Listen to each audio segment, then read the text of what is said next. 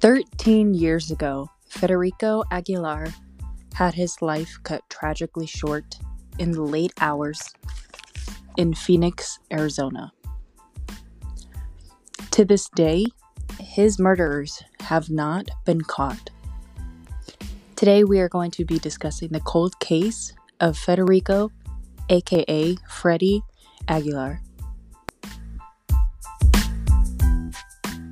Hey, hello, welcome to the Here Today, Gone Tomorrow True Crime Podcast with your host, me, Jasmine Ray. Freddy was the middle child of 3 boys.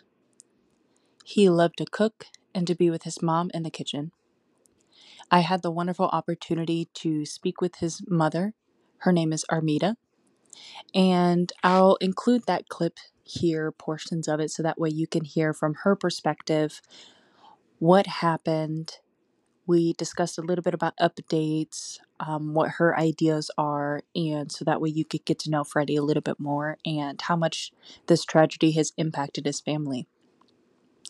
His mother referred to Freddy as the glue of the family because he kept everyone together. Freddy had the desire to grow up and be in the military or become a professional MMA fighter. According to Freddy's family, he had a way of touching people's hearts with his bright smile and his wisdom. He was born September 19th, 1995 in Mesa, Arizona, and today he would have been 27 years old. It was August 28th, 2010, when Freddy spent the night at a friend's house near 47th Street and Rosa Road when 2 suspects entered into the home and began shooting. The suspects entered around 4:30 a.m., demanding money and marijuana. There were a total of 4 people in the home that were shot, and as the suspects left, apparently they had attacked another person asleep in a car out front. Out of the 5 injured, including Freddy was the only one not to survive. And so when I was researching this case and I found no updates, it left me with several questions. Out of those 4 survivors, no one could identify who shot them. There were no descriptions. Who was asleep outside? And why were they attacked? Were they attacked by friends?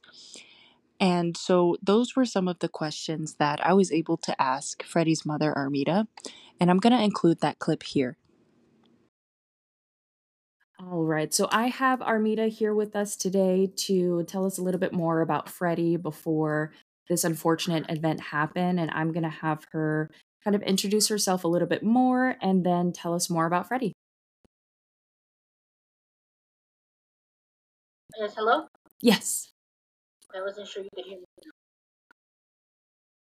So, what is it that you want to know? So tell us a little bit about you, and are you guys did you start off in Phoenix, born and raised there? What was growing up like, personality? My boys were all born in Arizona. Nice. And let's just say that Freddie was kind of like the glue for him and his brothers, the middle child. Growing up as a happy kid, loved to watch cartoons, do what everybody else did. And one thing about him, he study people and push your buttons. There's a lot of time in the office for that. He really knew how to jump. They didn't know how to respond to the principal's office. Yeah. Was very well liked by very well respected by his teachers. Always looked everybody out. And he just did one with his friends. He'd leave on a Friday and come back on Monday. So we always knew where he was. I can't remember anybody having an issue with him ever. Yeah. Hung around it. did what everybody else did. Played the video games, working and whatever else, and never really got in trouble. Yeah. But, So, kind of like leading up to this, from what I had found, is that he was just staying the night at a friend's house. yes, these were friends that I guess he grown up with, and particular friends is one that he would go spend every weekend there. And we never encountered any issues with them, anything going on there. At at this point in time, we were of losing our house. We were in one house to another. And this particular weekend, I remember him asking if he could go with his friends. And my husband had said, let him go because they need to help him pack up and move. But I remember him saying, Mom, please let me go with her. I was like, I said, that's fine. Because he always kept his word. So I let him go. And I stepped to the new house. It was the morning that we were at the new house. We made breakfast for everybody. We were fortunate enough that we didn't have our cable hooked up yet. Had no radio, none of it. We weren't really able to listen to what was going on. Only my voice kept saying that the phones were blowing up, calling them and telling them that they were dead. And they finally came and let me know, hey, these people keep calling from saying that he's dead, and what shall we do? So I got my husband ready and went down to the house with twist and see that it was taped off, yellow tape. They weren't letting anybody in. Not even the parents of the kids that were in there. We were told at that time that 5 males had been taken to different hospitals. So I spent the morning going to every hospital in Phoenix, I think, and no one could ever, no one could tell us where he was or where he lived.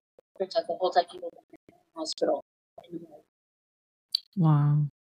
That must have been terrifying. And then when we finally got to the hospital, they wouldn't let us see him, and they wouldn't. They were asking for any identifying that we could that they could use to identify him. Everything I described was in the phone. Lucky for me, I always carried the little when they were little, I can see them. Their little fingerprint, the thumbprint. Oh yeah, those cards. Yes, I carried those with me, and that's what they used to identify him. Who would have thought 14 years later? Right. So they used that, but we were not able to see the body or anything for 2 weeks to the night of the viewing. Wow. And it was really hard for my husband and my boy. There's a lot of Freddys in the movie, so it's kind of hard to see all the Freddys together, and no one could. It was hard to.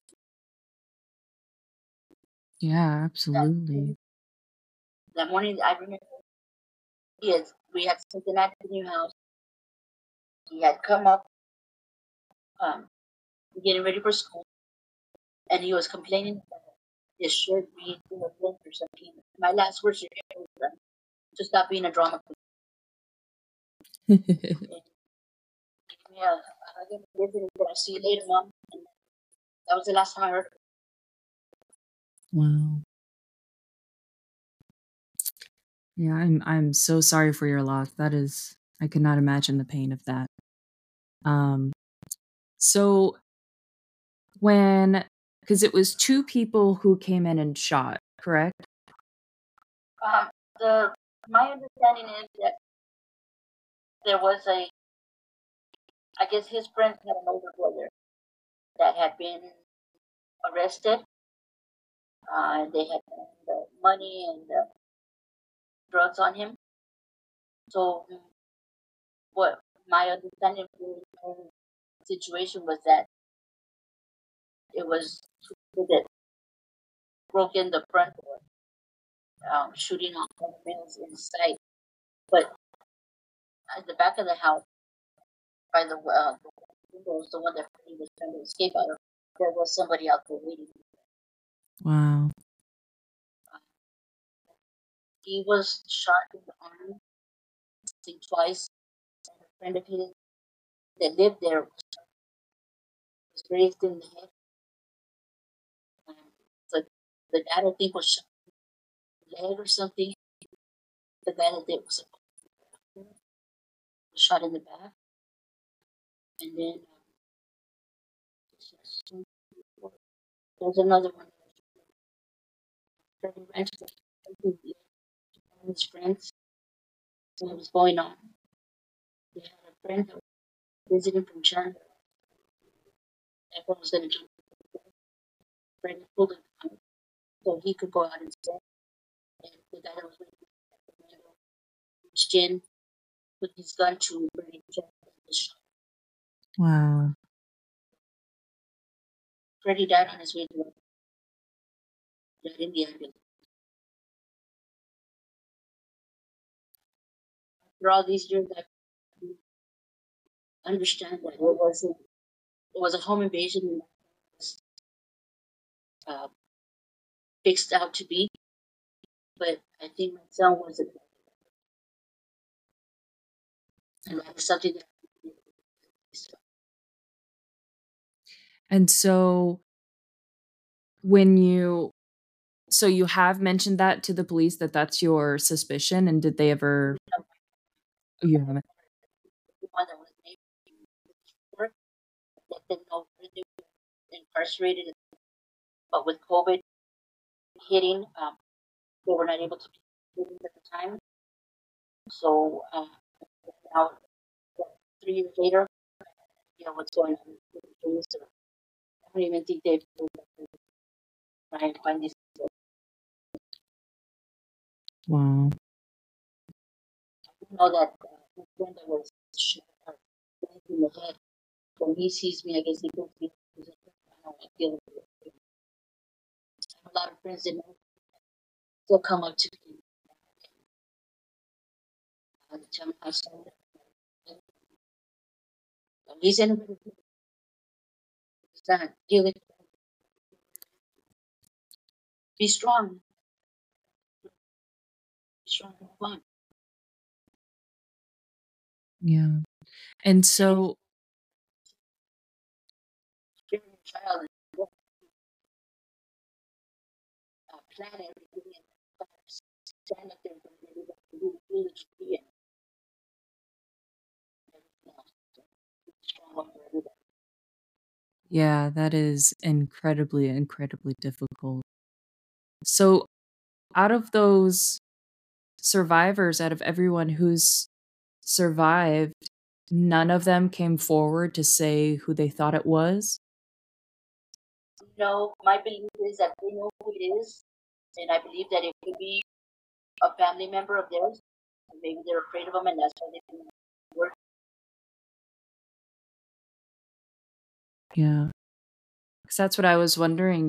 There's with so many survivors there, I was like, I'm surprised there has not been an update in, I'm 13 pretty sure years. that it is. They just won't. They're afraid of retaliation, maybe. I gotcha. And also in the report, it said that there was someone asleep outside and they were also attacked. I guess there was a man, a van or something, sleeping out there, and I guess he was assaulted also. But he wasn't like a part of anyone in the house, just kind of a random person. Gotcha. Okay.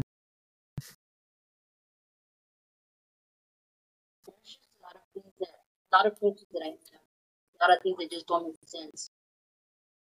But I have done interviews with Telemundo, Televisa, Channel 3, one other station, I think.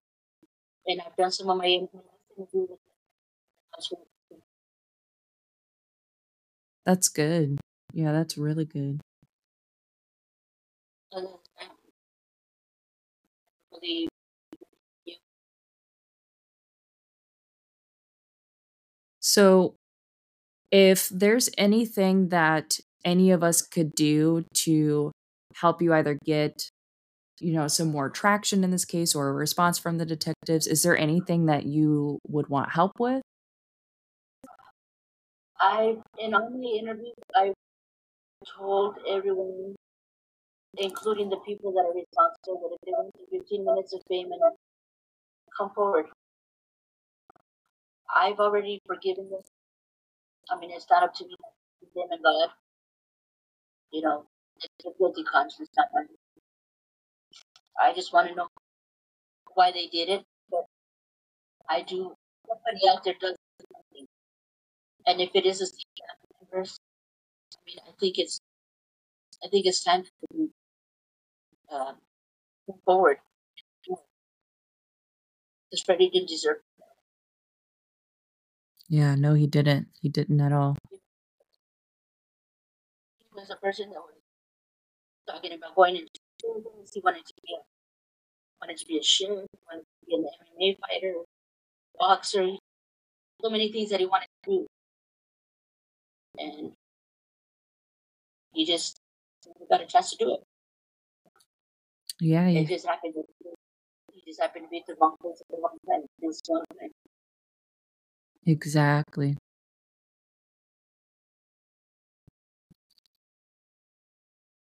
That's all I ask. Anyone that needs, just keep your eyes and ears open. The slightest thing that you guys do, don't be afraid to report it. We need justice for him already. 15 years is a long time.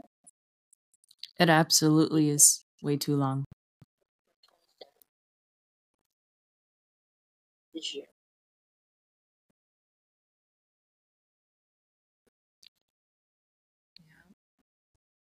I just think the wrong person. Absolutely.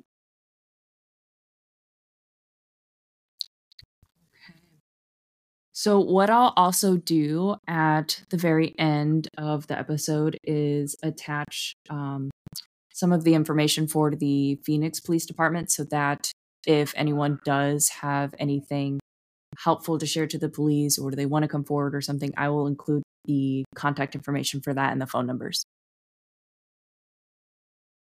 Okay.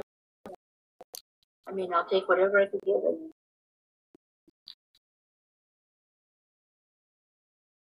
it's amazing. I never knew how many friends he had, or he was not one to ever talk about the world. But let me tell you, the day of his funeral, there was so many friends. And teachers that knew him from kindergarten on. And he had a lot of support. That's beautiful. It sounds like he impacted a lot of people. He did. And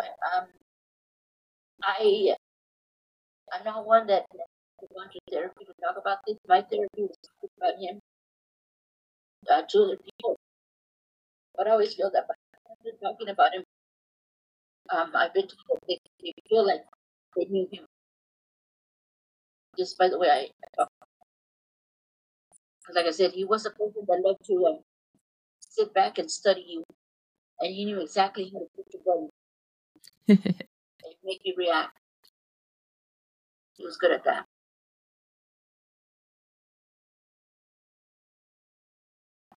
Yeah, he sounds like he was such a sweet, loving, caring boy.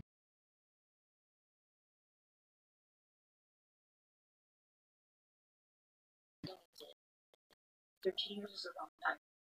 I think it's time to start looking and try and find justice for him. so we can all rest. Absolutely.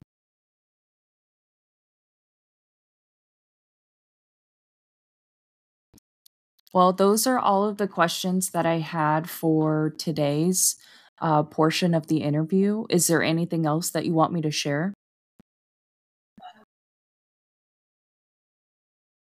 I just, like I said, all his friends, the reason we buried him where he is that his friends are able to go visit him and sit there and talk with him. But if anybody knows or hears, or if they can remember just the slightest detail from that night, please not hesitate to go and contact police and let them know. Because without people coming forward, this case will just stay like it is now. Cold. I do what I can. I'm just one person.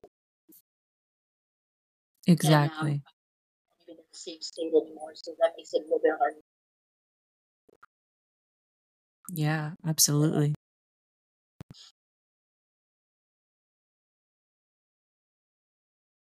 All right.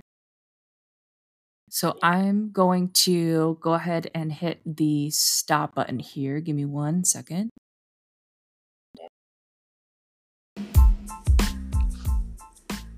So now that you've been able to hear it straight from Freddy's mom, straight from his family, and if you visit his obituary webpage, you will see the tons and tons of love that his friends and family have posted on there, and truly how many people he impacted in just 14 short years.